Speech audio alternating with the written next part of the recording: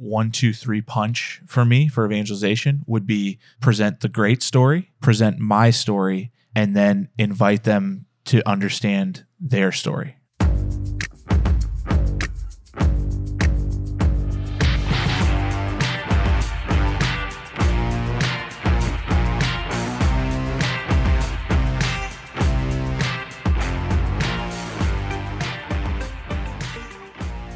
Welcome, ladies and gentlemen, to Every Knee Shall Bow, your weekly Catholic podcast on evangelization. I am Mike Gomer Gormley, and I'm joined, as sometimes, by Dave the Bold Van Vickle. How you doing, Dave? I'm good. I like that one, Dave the Bold. Yeah. I hope that when I'm I hope that 200 years from now, I have a nickname like that. You know. Well, I came up with your nickname because we're about to go through some listener mail, and Mary Carlson has the word boldness, and that's all I saw. So I was like, boldness, bold, Dave the Bold. There we go. When they write the epic poem of your life, right? When Homer is summoned from the grave and he pens it. Right now, I'm listening to the Iliad on audiobook. That's my favorite book of all time, Gomer. Oh, it is incredible. Yeah. Whoa. I love it. It was pretty life-changing for me. Which translation did you read? Did you read the one that actually rhymes? Like it's a poem, right? They kept the poetry of it? I don't know. No, I don't think so. You're like, that's my favorite book, but I don't know anything about it. Come on. What? Does it rhyme? Does it rhyme? No, I've even read some of it in Greek, Gomer. So don't you dare rain on my parade here. But wow. Well done. No, that book, I love that book. I had amazing teachers. They were all from Thomas Aquinas College. And we read that book together, and it was borderline life-changing for me. Yeah, it's incredible. It's incredible. And I'm reading Tales of the Trojan War, which was a book published by Scholastic and Usborne to my son Noah. And as I'm reading, I'm like, oh, this is cool. It gives you like a little bit of the prehistory of the Iliad. Right. And then I'm on like chapter 2, and I'm like, oh no, this is the Iliad. Okay, here we go. Right. It's been so he's like loving the story. Of course, I do all these voices and stuff. But a buddy of ours, Thomas Yeager, worked at the Western Academy for a while. Okay. And all the teachers were given a copy of a new translation of the Iliad, which does not preserve the rhyming meter. Okay. So and it tries to preserve the sense of it, and it's really well done. But it is crazy. So you don't have any of the rhyme, but you got the intensity and flourish of Homer as best you can. And so I think the rhyming is what I read. Yeah. I think so. Yeah. I love that book though. I love Hector, and those are, you know who one of my favorite characters was? Hasmoneus. He's like the huge. How far have you gotten? I'm on book 5, which is like a fourth of the way. Okay. So he's coming. Yeah. Oh man, that's exciting. Which side is he? Is he Trojan side or is he Greek? No, he's Greek. Yeah. Okay. And he's awesome. He's awesome. What is his name? Aius. Okay. Yeah, he's like this huge. Yeah. He doesn't play a big role. People are always surprised when I say that. Okay. Yeah. You just like him because he's big? He's like Ajax big? Yeah, exactly. Yeah, right. You're so predictable, Dave. Yeah. Speaking of getting swole, how's your workout stuff going? Not good, man. Not good. So I was down in Dallas. That messed things up, and I haven't been sleeping well. So that's like one thing that like really affects me big time. But other than that, hey, I have 2 things that I've been meaning to talk to you about. That one you're going to be really proud of me about. So. I'm going to despise you. No. So I'm slowly phasing out the Sinner's Guide, which has been like my website since the beginning of my apostolate, basically. Okay. Wow. Because now I have, the Catholic Truth About Angels and Demons.com, and that's for all that kind of stuff. But then I thought, okay, well, I want to have a place where I can dump all kinds of evangelization and discipleship stuff. So anyways, I'm launching artofelvangelization.com, and I'm going to dump everything that I say I'm going to dump on the podcast onto my website. I'm going to put it on that. And I'm actually going to do it. I made a list of all the things that I promised to listeners, and I'm putting it on this week. So start with the list of all of those monasteries and convents. That's where I actually did update that last night, so it should be all ready to go. The Art of Evangelization or Art of Which one? Yeah, or, artofevangelization.com. No. Nice. Yeah. Nice. So, and then the other thing was this. So my son Sam is going into 6th grade, and they had us buy a Bible from the school, and it was I think they call it the Golden Bible. It's like a children's Bible. So I was wondering, like, why, in 6th grade were they using a children's Bible? So, anyways, the other day I went and bought it, and you know how it goes, where like you open up a page, and then all of a sudden, like, you just like fly through it. Like 2 hours go by, you don't even realize what happened. So I flew through this like children's Bible, and I'm struck by, like, I realize, like, we really have to reclaim the Bible as a story. Like, have you noticed this? And there's like movements now, like with Word on Fire, and with I'm trying to think of there's a Protestant one that like has republished them in like really beautiful books now, where they read like a chapter book as opposed to like the way a normal Bible is set up. Yeah. And they'll use beautiful photography. Yeah. And I just like, I can't, like, we have to get back to that. Like, what were we thinking? And all of a sudden, like, a light went off in my mind that, of course, like for study and things like that, the Bibles that we use are good and everything, but like the Bible was a story, and it should be read that way. And I think, anyways, I wish that we could get back to more the narrative of it, and not the fact. Yeah. Yeah. Well, no, let me just piggyback right off that and connect it to the Iliad. You see what I'm going to do here, right? Yeah. Stories, narratives is how we view life, right? And so my favorite philosopher is Alistair McIntyre.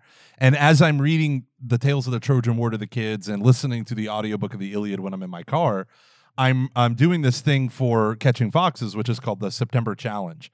And right now, for the month of September, I am trying to do a book a week, and I'm not going to be able to do it for this one book in my hand, Alistair McIntyre's Whose Justice, Which Rationality. But the chapter I'm on is on Homer and understanding heroic culture, society, how they thought about things. But one of the points that he makes in his previous book, After Virtue, is that human beings understand the world and action and everything through narrative. Right? We always understand things through narrative. And the reason why things like the Iliad and things like Genesis are so important is because they are the stories from which we reason. Right? They form us in this. So when people talk about you need to tell stories, it's not just because stories are memorable. It's because stories put doctrine in context. And so one of the things that I did on one of the shows that we didn't have you on was I went through the Art of Christian Teaching, the Art of Catechesis, the Art of Teaching Christian Doctrine. And Hoffinger in there, Father Johannes Hoffinger, he talks about when you teach children, start with start with salvation history. Start with the grand story of God from Genesis to today, and the doctrine. Then the kids will understand, this is like morality is the choice between right and wrong, the evil tree and the good tree, right? Like, and choosing the wrong divides me, drives me, pulls me away from not just God, but also from Eve, right? The other, my brother, my sister, whoever it might be. And then you begin to see like the stories have meaning. But when Catholics don't know the Bible, and Protestants don't know the Bible for jack either, if people that are coming in through my inclusion program are any indication, it's not just a Catholic thing. Right. It is widespread cultural illiteracy to the great narratives at the origin. And if you don't understand your origin, which I believe, and this is kind of McIntyre's critique, if you don't understand where you come from, and liberal modern liberalism desires to annihilate your history so it can form you. Individuals don't have histories, right? Families have histories. Cultures have histories. Peoples, religions, that have history. But an individual, I'm just who I want to be today. And that's either great for the state or great for business, but it's terrible for the human heart. And it's terrible for the Catholic faith. So you're absolutely right. Recovering and re-centralizing ourselves on these biblical stories is what communicates the living faith. Right. Yeah. So this is interesting because before we started recording, we were talking about like critical theory, like in academia, and one of the podcasts like that we both like, and we were saying like he had an episode about critical theory, and it seemed like he wanted to critique it, and I felt like he didn't go far enough, and I think and I think that was a big part of it, that he didn't acknowledge the fact of the story, the great story that we're in. Like, there's no respect for the great story, that we play the next page out in that, which makes a big difference in someone's life. And I think, like, and he made a comment about conservatism. I don't know if you remember, where like, I don't want to just stop. I don't want to just stay where I am. And, like, well, we're getting way out of topic here, but I'm on a soapbox now. So like, Edmund Burke, like, the father of conservatism, right? He would say like, no, conservative change is not just stopping, right? That's not what it is. It's knowing the story well and slowly changing over time, right? Slowly changing over time. So when he said that, I was like, oh, that's not fair. You're not being fair to conservatism. And I'm not really defending either one. I mean, I will if you want me to, but I'm not trying to do that. But I think that it was so grounding just to read through this children's Bible and to read it like a story, because I just realized like how much of my life, even though I haven't tried to do this, has become proof texting. Yeah. And it's sad. Yes. It's sad. Yes. I mean, when you start to read, and like the origins of where the narrative gets lost is because higher level thinking is abstraction. Right? Like you abstract, you deal with the doctrines. Instead of talking about Jesus as in the beginning was the Word, and the Word was with God, and the Word was God, and unfolding the narrative the way John does, what we end up doing is we study, the concepts, the isolated concepts of the hypostases and the physis and like all of the, right? Like, and that is very necessary to do. But the problem is then narrative is demeaned. But McIntyre has this great example in After Virtue, where he says, like, let's say you look over the fence and you see your neighbor and he's hammering some nails into some 2x4s, and you say to him, hey neighbor, what are you doing? And he can give to you a fact that literally gives you no information, right? Because we're obsessed with facts and facts. He can say, I am taking this hammer and hammering these nails into this wood. It's like, okay, what are you doing? Like, you haven't explained. There's no explanation happening there until you add a narrative. My wife complains that I'm always hiding in the den when I need to do work. So I'm going to build a little shed in the back so I can do some reading, away, whatever it is, right? So once you supply a story, that's explanation. Right. Yeah. But as Christians, oftentimes, and you can look at this from like a criticism of the Baltimore Catechism approach. Often what happens is doctrine becomes here's the question, the answer, and the supporting details. Let's move on. But people will miss that there are a bunch of scripture verses that are included that gives you a sense of that history. But often what happens is they just give you like the kerygma, right? It's just a snapshot. God loves you. God created you, created all things. We with our sin. So you're like Genesis 1, Genesis 2, Genesis 3, now today. Right. And Bishop Barron makes that great comment. If you don't know the story of Israel, then you don't know what Jesus did.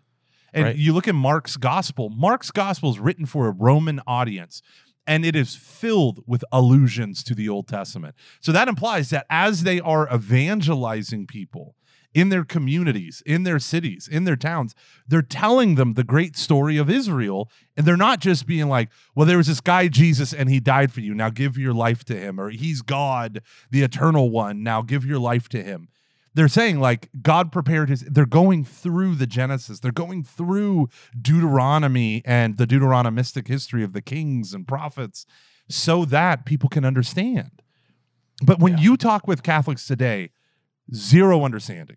That's why Jeff Cavins' Great Adventure, it is an adventure, and we can't see ourselves caught up in that if we just strip the faith to its doctrinal pinpoints, and then everything else just kind of fades to proof texting. Yeah, I know. Who'd have thunk it? It was just a children's Bible that brought me back to that. So how would you incorporate narrative into evangelization? Well, so I've already been doing it for a long time, right? So like, right. So like a pretty typical 1, 2, 3 punch for me for evangelization would be present the great story, present my story, and then invite them to understand their story, right? Mm-hmm. So like that would be story evangelization, which is basically the opposite of what a lot of people, right? Most people start with their story, right? But that would be like where I'm gonna. So I do that very often, pretty often with that, and I also almost exclusively use evangelization as I use stories as content, for evangelization. So that's one thing. But what I would say is like I want them most importantly to recognize the fact that their story didn't start the day that they met a Christian or met me or started thinking about God.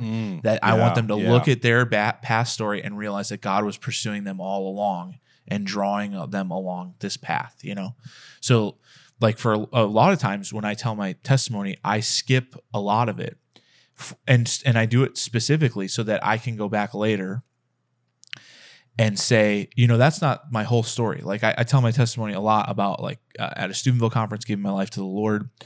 And a lot of times I do it deliberately, skipping the fact that 2 years before that, I had just randomly picked up the book Imitation of Christ and started reading it, and that's kind of started softening the soil of my heart, and getting it ready because, I literally use it as narrative, so anyways. Yeah. And if you begin to look at people's lives in the early church, one of the things that the martyrologies that we have that have come down tell the great story of these people's lives. Some of it's in a very abbreviated format, but these are people who I think it was Justin Martyr. I might be wrong on that, but I'm pretty no, it might have been Polycarp, where it was one or the other, right? Where they're talking about their story of how they were killed, and they weave the narrative of the gospel through this historical death.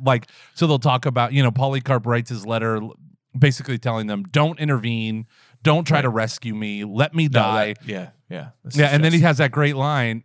Oh, that's Justin? I think so, yeah. Where he says, let my bones be ground like the wheat in the lion's jaws. And he's connecting his death. Oh yeah, it's Ignatius. Isn't that Polycarp? Gomer. Oh, no, it's Ignatius of Antioch. Yeah. But then, so he's connecting the Eucharistic sacrifice, right, and and the bread of life discourse with being chewed to death by lions in the Colosseum or wherever. And then you have another martyr as he's being burned alive. The people write that it didn't burn his skin like normal, but rather the fire surrounded him, right, and baked him like bread. And so you the amazing thing is as we communicate the faith with these stories, and always when you read the church fathers, right, aren't you just overwhelmed with how they communicate incredibly sophisticated doctrine nestled within the stories of Scripture? Yes, yes, and every time I want it back. I want it back. Do you know why, Gomer? Can I just tell you why this happened? This predicament that we're in of high level theology where you can't even understand it. There weren't really theologians back then. There weren't pastors. Right. You know what I mean? Right. Yeah. There 100%. really wasn't. So I think it was Barron. He had something about Augustine, and he was saying Augustine had a diocese of maybe 400 people. Are you kidding me? I have more than that. You know what I mean?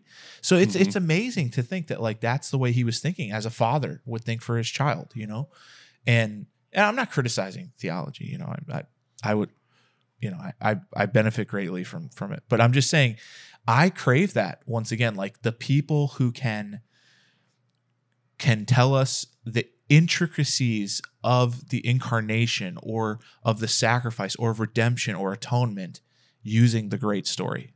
That is... Man, I long for it. And okay, so then connect that with Scott Hahn, right? Dr. Scott Hahn, professor for decades now at Franciscan University, has New York Times bestsellers under his belt. If you ever hear him give a talk what he does is tell you, especially his like mostly like key talks, like the Lamb Supper, the Hail Holy Queen stuff, when he's doing his apologetics and his theology of the Assumption, it's always what he would call a detective story. It's always, I opposed this as a, Reformed Church, hardcore Presbyterian. I oppose all this popery and nonsense. And then I discovered, the fathers. And then, and as he weaves, he has these incredible stories. One of my favorite is the Feast of the Assumption. It was the Feast of the Immaculate Conception. And he was over at a buddy's house who heard that he converted to Catholicism. And I think this was the same friend who counseled his wife to divorce him. Right. Because he's now pagan, she had grounds he deserted her, basically. And so he's at this guy's house. He's staying overnight in their debate. And then they go into the Assumption of Mary, and he can't think of a single scholarly book that can argue the Assumption of Mary adequately. And so he's like, what is today? And he's like, it's December 8th. And he's like, oh my gosh, I have to go to Mass. Like, he totally forgot that it was the feast day. And so he goes to Mass. He finds him at like an airport church or something crazy like that. Other side of town. He goes to Mass, and he stops to talk to the priest. And the priest's like really rude. And he says, like, hey, do you know anyone, like any books on the Assumption? And this priest is like, well, there's only 2. And he starts breaking down. And this guy has like an encyclopedic mind of it. And he goes, there's only really one book, and it just went out of print, that's popular and can hit or that's scholarly and can hit what you're looking for. And he goes, wow, how do you know this? And he goes, because I wrote it, kid. And he gives him awesome. 2 copies, one for him and one for his friend. And he signed it in Latin, to Jesus through Mary. And that gave it awesome. to his. Yeah, but it's like this story that's so gripping. And then he tells the doctrine through the story. Right. And then, so you're literally memorizing. Okay. And here's my last thing, and I'll get off the soapbox so we can start the show. What is the best way to learn the life of Jesus and Mary? It's through praying the scriptural rosary. Like all the major events, one of the best ways, right? Well, all the major events. I grew up, I don't know about you, but I grew up praying with my dad and my mom the scriptural rosary. My dad had this little book given to him by Father Maurice in 1965. And we pull out his Knights of Columbus rosary, and every day, every evening, we would pray 5 decades of the rosary. We'd pray a whole mystery, and we would pray. And so I say this because last week my daughters are doing in their religion class, their faith formation at home. We're going through the life of Jesus and Mary, like the life of Mary. And so as they're breaking that down, 90% of it. Obviously Anne and Joachim isn't in the joyful mysteries, but 90% of it is the joyful mysteries of the rosary. And I'm like, holy moly, my kids don't know this backwards and forwards like I do because I prayed the scripture verses. Yeah. Right. And so they knew, I knew salvation history, at least the New Testament part, through the praying of the scriptural rosary. First the joyful, then the sorrowful, then the glorious. I'm hearing scripture. I know the doctrines. I'm hitting all the stuff. Oh, if men treat the green wood like this, what'll happen when it is dry? And all those words and phrases that were so weird to me when I'm in the context of the Good Friday liturgies, and you hear these things, or Passion Sunday, you hear these things, you're like, oh my gosh, I know exactly where we are. And now my kids, so we've been doing that now. And my kids, I feel like, are worse than I was in terms of staying stable and still to pray 5 decades. So we just do 1 decade, and every week is a different mystery or a different, decade of the mystery. Yeah. And so whatever. I'm trying to communicate that very narrative because just taking the abstract doctrine is not enough. Yeah. No, I think we have to go back to this. And this is the part that's probably lacking in catechetics programs and stuff like that, is the emphasis on delivery, like how it's delivered, Yeah. How would you, if you're giving a talk, let's say you're giving a talk and someone says, hey, I want you to come and give a talk on the communion of saints. Okay. In your mind, and I'm not saying that because I have to give a talk on the communion of saints in an hour and 10 minutes. How would you begin to craft narrative with the communion of saints? Would you tell the narrative of saints' lives, of biblical? 100%. Okay. I would immediately go to St. Francis of Assisi. There's no question in my mind. And it would go like this. The story of St. Francis of Assisi And then I would say the first time I ever read the real life of St. Francis of Assisi, it was the first time I ever saw God being loved the way God was meant to be loved. And then I'd say that's the purpose of the saints, is that they show us a love that is worthy of our Creator, and a generosity towards God that is worthy of He who is generous, right? And then I would go into the doctrine after that. Oh, that is awesome. There's no question in my mind that that's exactly what I would do. That is awesome. That is the opposite of what I would do. Why? I think yours is better. I'm just saying what I have planned. But I've heard you speak before. You're better at wrapping things in stories than I am. Well, it's so funny that you say that, because I'm literally known as the non-story guy when I give talks to high school students. But okay. So for instance, in doing the Communion of Saints, my story is I had me and Luke, right, from Catching Foxes, Luke, he when he was at Franciscan his freshman year, he wrote on Five Iron Frenzy, which is a ska band, he wrote on their message board about why they should all have a love for Mary and it doesn't take away anything for Jesus. And he had no idea that talking about Mary with Protestants would incite a rebellion. Right. And so so there's like within an hour, there was like 100 comments. And so I go and read them. And a lot of it was like the standard stuff against Mary. Like, you worship Mary, Queen of Heaven is a pagan term, like all this stuff. Right. But then it goes into bizarro world as people are building off of these comments. And it was about like the incarnation. Jesus had a perfect genetic code because the origin of sin is in faulty genes. And then another one said that Mary never conceived Jesus in her womb. I don't know where you're getting that. Jesus was perfectly formed and placed in Mary's womb, and then she had him like a week later. And it was like these bizarro things. And then I remembered. And so as I'm telling this story, I go to, I'm starting to make these connections for people as I'm telling the story, but I went to adoration at Franciscan. I went into the port and I prayed, and I'm like, where do I even start with this? And then I heard the noon bells, and it's time for noon mass. So I go to mass, had no idea, Feast of the Transfiguration. The gospel is read, and I pull a pen out of my pocket and start writing down literally dozens of scripture verses that came into my mind. Dozens. Awesome. Like instantly came into my mind. My arm, my forearm, my hands. I wrote all this stuff down, and I walked in, and I'm like, Feast of the Transfiguration. Here are two dead guys that three living guys, Peter, James, and John, see through Christ Jesus. And they are actively talking to Jesus about his ministry. One gospel says about his exodus, which is pretty important because that's Moses and Elijah. And so you see all this stuff unfolding, and you're like, well, this is the Communion of Saints right here. Those who are dead are not dead, but they are alive in the eyes of God. After all, didn't Jesus say to the Sadducees, "Is not the God of the living, but not of the dead? For he says, I am the God of Abraham, Isaac, and Jacob." Right? You have this. Well, if St. Paul says in Romans chapter 8 that we're united to Christ, that not even death can separate us from our love for him. So therefore, people who are united in the body of Christ, even if they're dead, they're still united to me in Christ. And if we are individually members of the body of Christ, we are individually members of one another. And I can ask you to pray for me and all this. And so I just went off on this whole thing. And that's how I start to tell the story of the Communion of Saints. I don't start with the story of the saints. Okay. I start with my story, right? I don't tell God's story or a saint's story. I tell my story. So I don't know. I feel like that gets people, like, it's kind of like Scott Hahn's detective story, right? I was on the struggle bus with this doctrine. Here's how I wrestled. Here's a crazy story about it. Now let me tell you. Well, it certainly like gives relevance to the doctrine, because something like Communion of Saints is not something that people are like, I have to know about this, you know? Mm-hmm. So it gives like some relevance to it. So I think that's awesome. Yeah. Yeah. This turned out differently, huh? This episode. It did. It sure did. When you said narrative 2 weeks ago, me and Luke started talking about narrative. Yeah. And when you said narrative, I was like, whoa, I've been reading about all this stuff. Right.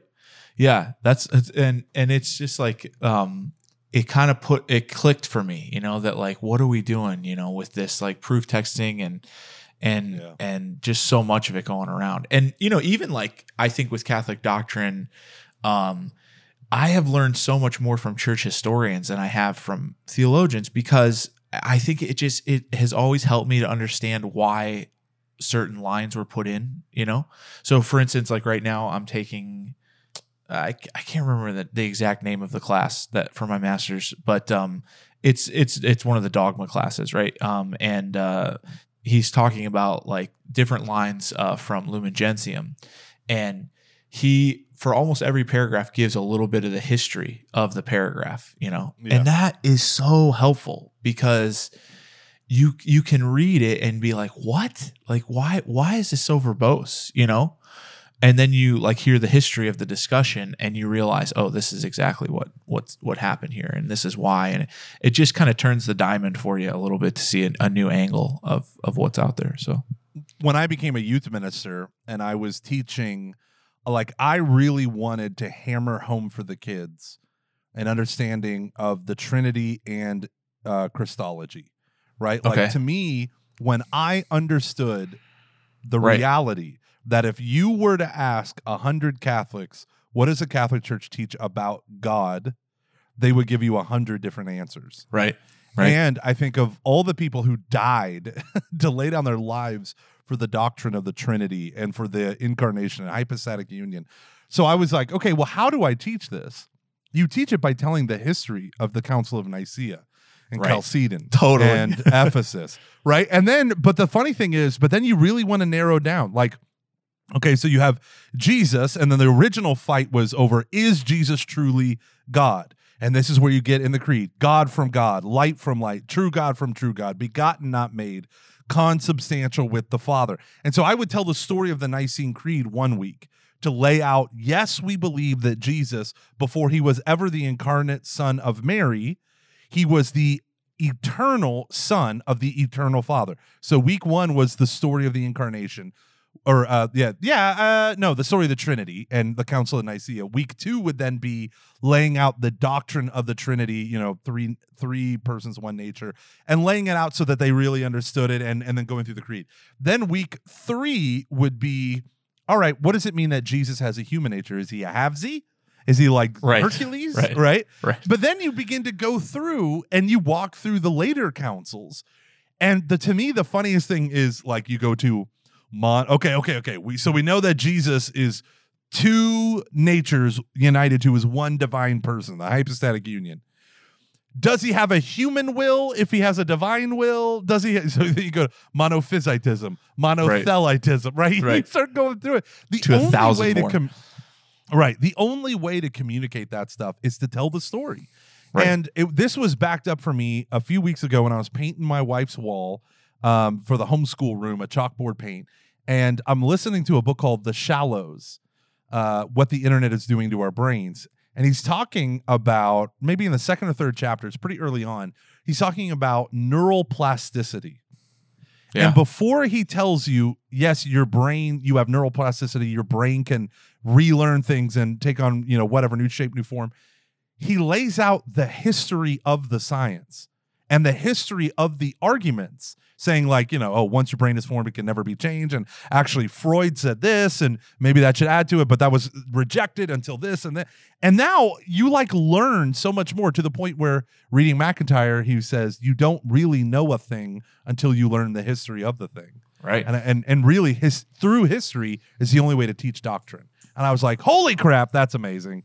I'm sold. Yeah. Let's do it. That's a big thing for classical education, to study the history of something. I remember thinking it was so strange that, I remember saying to my classical teacher, like, I've struggled with math my whole life. I'm so worried about this year. And he was like, oh, we're just going to study the history of algebra. You'll be fine. And I remember thinking, what do you mean? Like, that is bizarre. But it really, it changed everything for me, But hey, speaking of fanciful stories with regards to doctrine. So I mean, certainly, the incarnation has the best stories in church history. Certainly, like, there's no question, right? Those councils were epic. There were people fighting. There were people, it was like if ever there was a time that was worse for church crisis, it was that time, where everyone was Arian, and everything like that. But the Immaculate Conception, have you ever heard the history of the Immaculate Conception? I don't think so. So it's debatable how big a part of the history is with this, but part of the doctrine, the naming of the doctrine of the Immaculate Conception, started at an exorcism. And it was amazing because at a parish mission, right? These two Dominican priests encountered this boy who was possessed, and they kept they were demanding that the demon express like the incredible like beauty of Mary and all these things. And the demon basically says a poem about Mary, and the poem is written down and sent to the Pope, and it had an integral role in the actual proclamation of the doctrine of the Immaculate Conception. Isn't that crazy? That is weird. Your it's world is cool. not my world, Dave. That What is do so you mean? cool. No, That's of course not my world. It's just, you know. It's just I'm just hanging out with exorcists all day, day. No, I'm not. I am not. just have this image of you being the real life version of the DC comic book hero Constantine, but less I satanic don't know stuff. what that is. I don't know what that is. Oh, he's like the guy. He's like the guy that he fights like the demonic spirit world. Oh, And yeah, he has a shotgun in the shape of a cross, so he can, and he'll get possessed and then pour holy water on his head, like This is- all this- this. this is crazy. That's you. That's you. not. It's nothing like me. Keanu Reeves starred in the movie Constantine. Come on, if once Keanu Gung Fu Reeves can do that, I mean, Yeah. God is here. God Well, is here. we kidding. just pulled an episode out of narrative, the topic of narrative, but I think it's important. I think it's It is. an important topic, particularly for evangelists. And I think I would just end by telling like a really easy story to get why this is so important for evangelization. So you remember going where I used to work in Catholic fundraising. I was like Yes.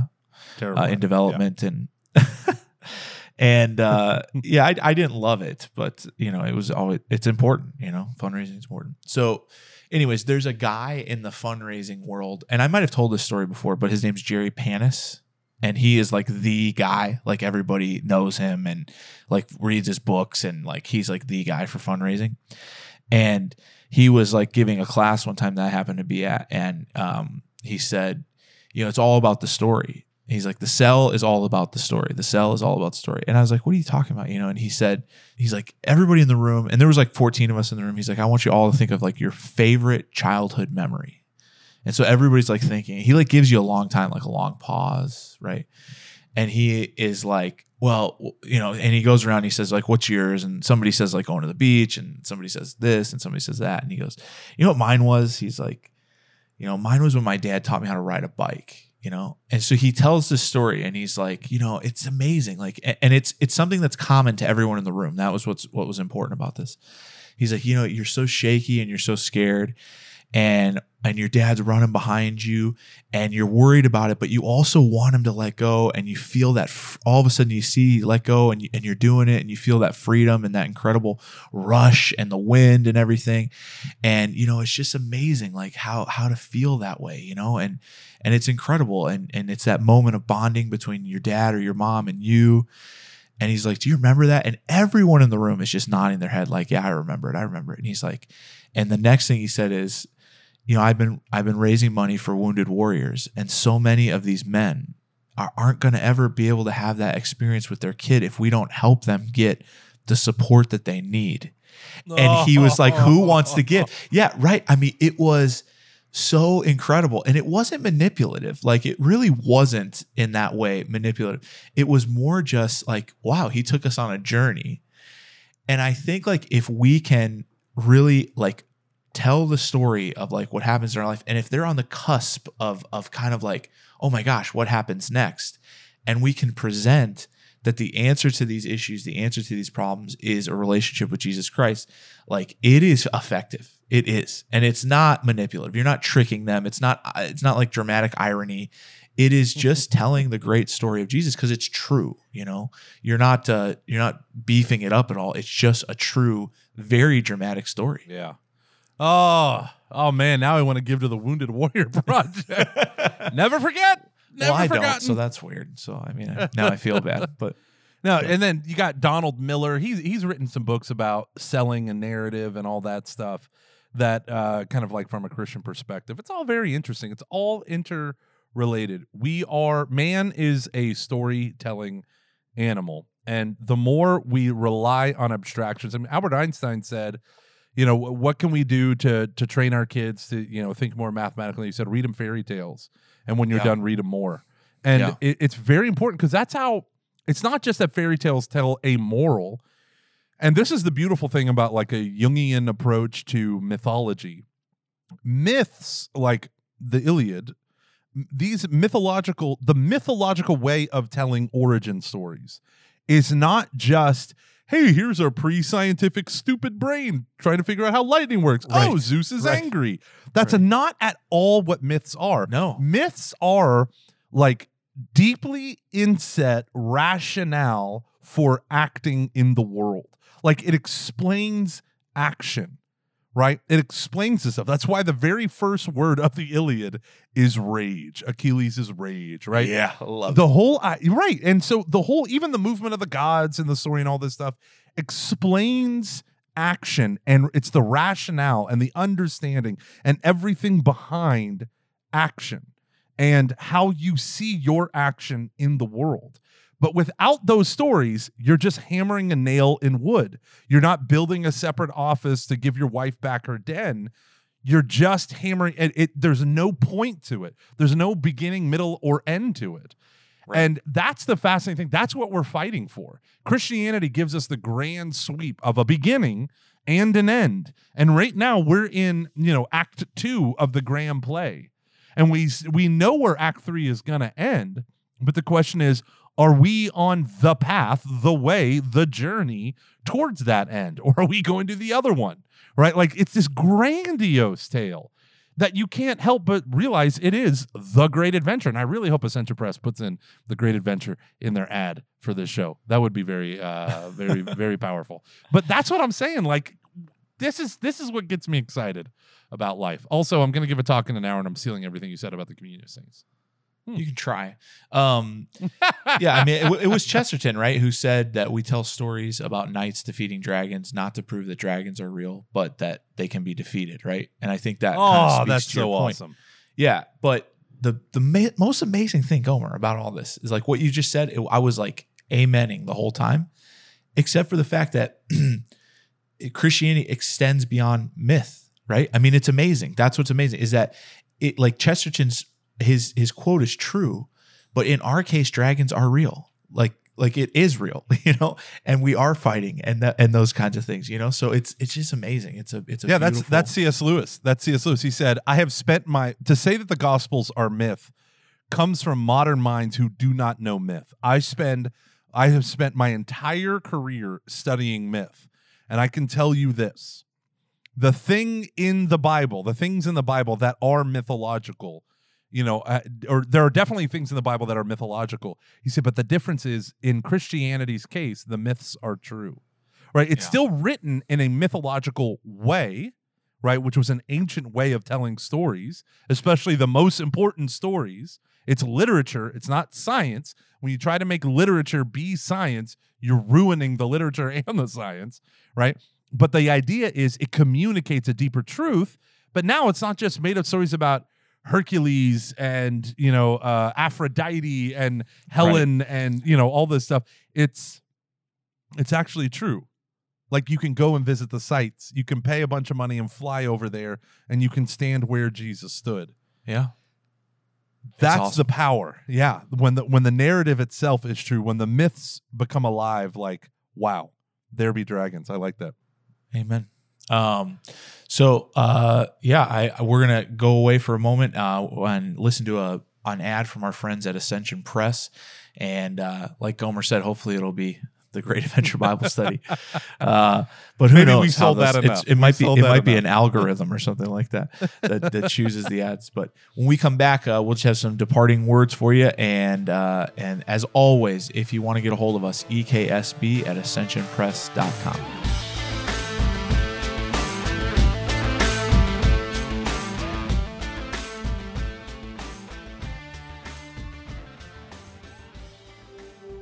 Wouldn't it be nice to have a Bible that actually explains how to navigate it and make sense of it? A Bible that includes a detailed plan for how to read it with a page layout that's designed for study and personal devotion?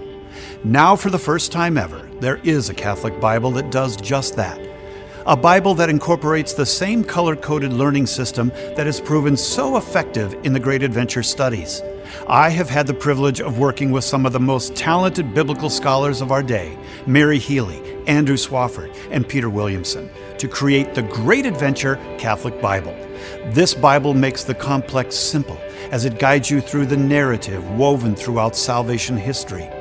The translation is the Revised Standard Version, Second Catholic Edition, an elegant, accurate, and modern Catholic translation.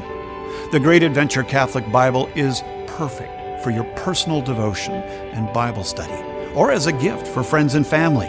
If you want to understand sacred scripture and be transformed by the Word of God, then this is the Bible for you.